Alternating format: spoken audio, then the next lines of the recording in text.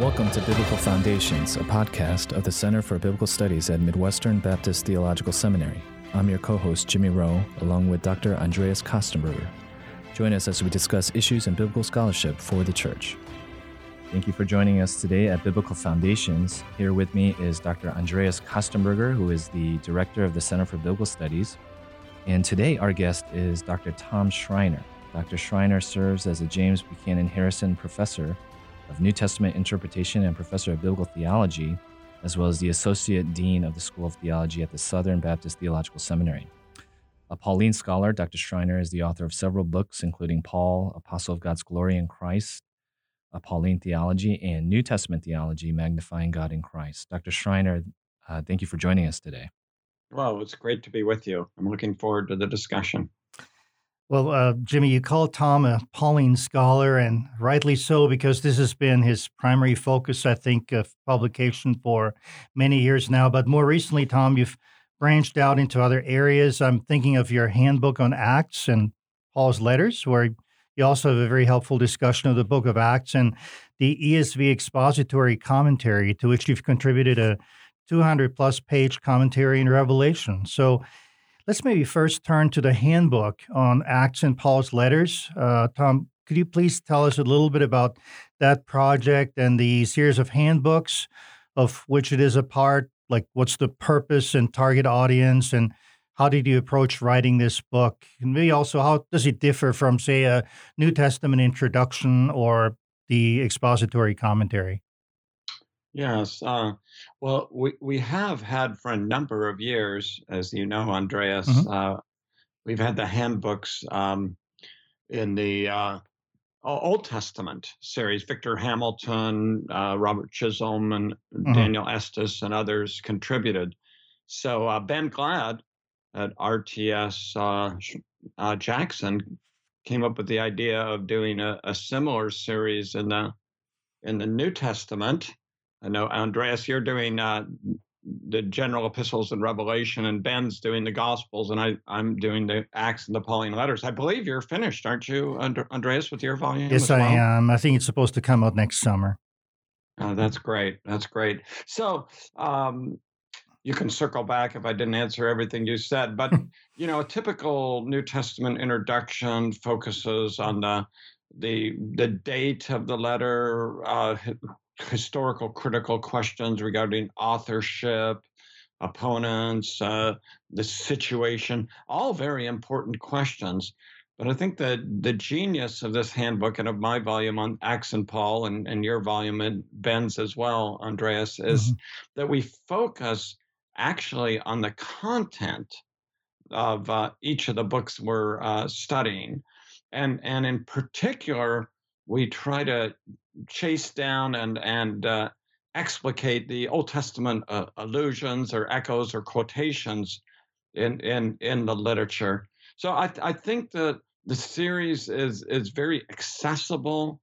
I think high school students who are interested in the Bible could understand what we're doing. I think it's a great textbook for college, for interested lay people. And I think in seminary too. I think more and more in our culture today, we have students coming to us who maybe because of their social media, they don't read as much. They don't know as well perhaps the content of the scriptures. So our purpose is to write a very accessible introduction to what we actually find, in my case, in the Acts and Pauline letters. Yeah, I love that emphasis on the text, and it's so helpful to come back to the text, which, after all, is what we're all seeking to interpret, and to interpret it very closely, like you said, both in its own context and in its canonical context with the various Old Testament allusions and echoes and quotations and so forth. Yeah. Dr. Schreiner, I think you mentioned that a distinguishing feature of the handbook is its accessibility for pastors and general students of Scripture. In addition to your contributions to scholarship, you've also served as a pastor and preacher for many years. How would you say you approach your calling as a scholar pastor, if we can use those terms? Yeah, I think my scholarship has served me really well in my pastoral ministry. Of course, we know life is very busy and there's so much there is to do. But if but if you've been able to study and examine the New Testament books as a professor, when it came to preaching and teaching, I had a lot to draw on already from my scholarly work. So then, when it came to writing sermons, I had a nice head start in many cases. Not in every case. If I was preaching from an Old Testament book, I had to do more legwork. Uh, so I think my scholarly work helped my pastoral ministry, and I think my pastoral ministry helped my scholarly work because it helped me see as I was writing the the kinds of questions and concerns I think that ordinary people would have in terms of the biblical text. So I think it was mutually enriching on both sides. The scholarly side helped my pastoral side, and vice versa.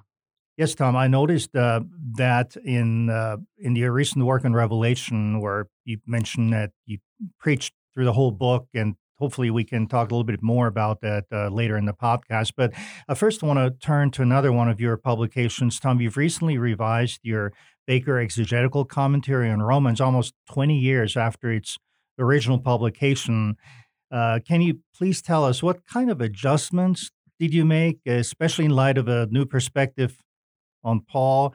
And maybe for our listeners, perhaps you can explain briefly what the new perspective is. And then I'd also love to have you tell us where you think we currently stand in that discussion. After all, E.P. Sanders wrote his groundbreaking work, Paul and Palestinian Judaism, uh, over 40 years ago now. So the new perspective is not so new anymore. Right. Uh, and what, if That, anything, have you learned from the new perspective? yeah, yeah. So, uh, yeah, what a privilege it was to do a second edition of Romans almost 20 years Hmm. later.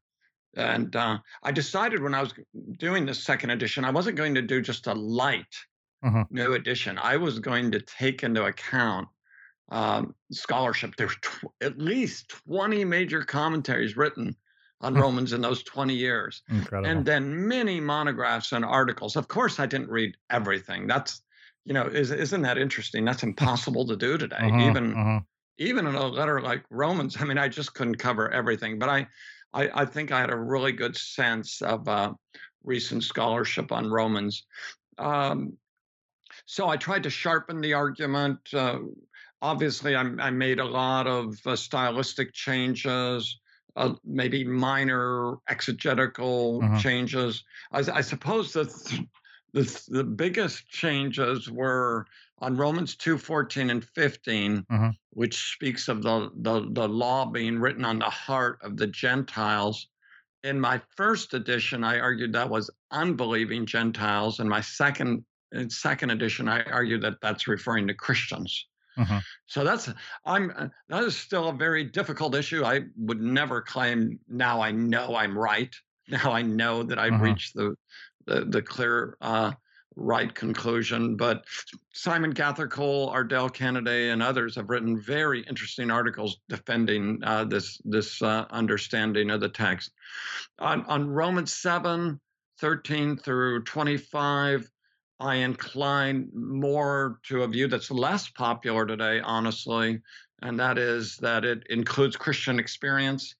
So I was influenced by Will Timmons's recent dissertation on this. Right. I had long conversations with Will in Australia when I was there, and he played a role in moving me in Hmm. that direction.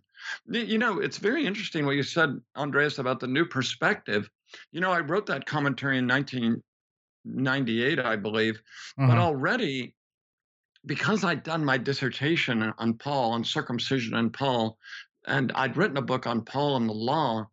Actually, already in 1998, I'd interacted with the new perspective significantly. Hmm. So I would say that I don't think that changed very much in my new edition. The new perspective, for your listeners, Hmm. especially emphasizes the sociological dimension of Paul's theology. that the barriers between Jews and Gentiles have come down. It emphasizes that Jews and Gentiles are one in Christ. And it tends to de-emphasize the soteriological dimensions of Paul's understanding of justification. So that we're right with God through faith in Jesus Christ. At least the New Perspective emphasizes the horizontal dimension that Jews and Gentiles are reconciled. Of course, and what the New Perspective affirms, Andreas, I'm sure we both agree. They see an insight that's truly there in Paul's letters, that in Christ, Jews and Gentiles are one. We belong to one another. The boundary markers, circumcision, Sabbath, food laws, those no longer are obligatory. They no longer divide Jews and Gentiles. I think the New Perspective is weaker, however, when it tries to say, well, the reformers got it wrong, that there is not a polemic against justification by works, by which I mean a polemic against trying to be right before God by one's moral behavior. So, of course, the New Perspective is changing as well, and as you already say, Andreas, it's an old perspective now. So some have come more to a middle position. I mean, you think of someone like Michael Bird; he's pretty balanced on the whole issue. I guess I wouldn't say Michael's a New Perspectivist. On the other hand, N.T. Wright sometimes sounds like he's moving to the middle, and then sometimes he sounds like he's batting down the hatches.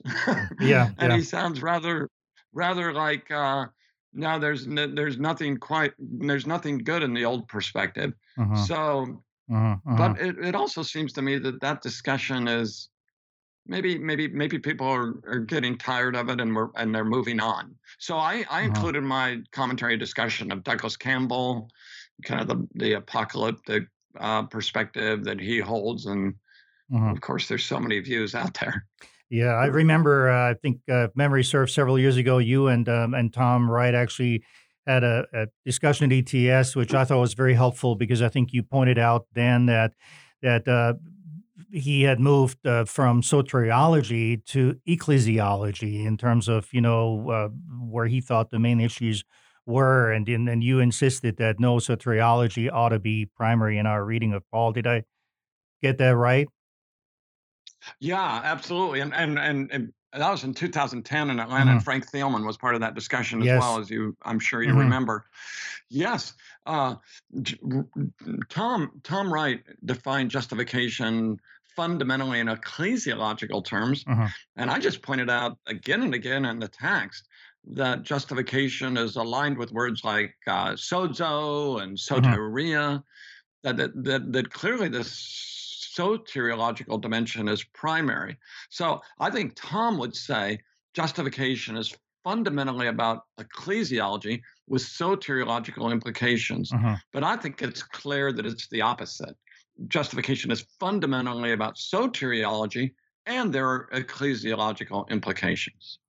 Yeah, it's fascinating. I, recently read and required as a textbook in one of my classes, Tom Wright's book on recent research in Paul, and I was actually amazed that his main foil in that book is James Dunn. And in many ways you would think that he would agree with him, or even E.P. Sanders, right, is very critical of E.P. Sanders in that book. And so I think we, maybe one other corrective, I don't think we can speak about the New Perspective on Paul in the singular anymore, if that was ever true, because in many ways now the debate has variegated to the extent that the people we might tend to lump together as New Perspective have a lot of disagreements amongst each other. So that New Perspective is anything but unified. I think as you look at the current scene, and you mentioned people like Mike Bird and others who try to find a middle ground to the point that you wonder if they're still proponents of the New Perspective in the first place. Yeah, I think that's exactly right, Andreas. It is interesting to see Tom and Jimmy Dunn disagreeing on matters, and of course, I exegetically, you instantly think of the faith in Jesus Christ discussion, where Dunn holds the traditional reading that it's faith in Jesus Christ instead of the faithfulness of Jesus Christ, and of course they they disagree on some other matters as well. Exactly. Well, we appreciate your insight on that, Dr. Schreiner. And maybe for the benefit of our listeners, if someone would want to learn more about the current state of the discussion, would you recommend a starting point? We know there's an incredible amount of literature. Is there a good starting point for students of Scripture? Yeah, I think the most recent book that comes to my mind is Stephen Westerholm's Justification Reconsidered. So it's brief. Stephen writes beautifully, and I think it's a very helpful entree into the discussion. Thank you for joining us today at Biblical Foundations. For more information, please visit the Center for Biblical Studies at Midwestern at cbs.mbts.edu.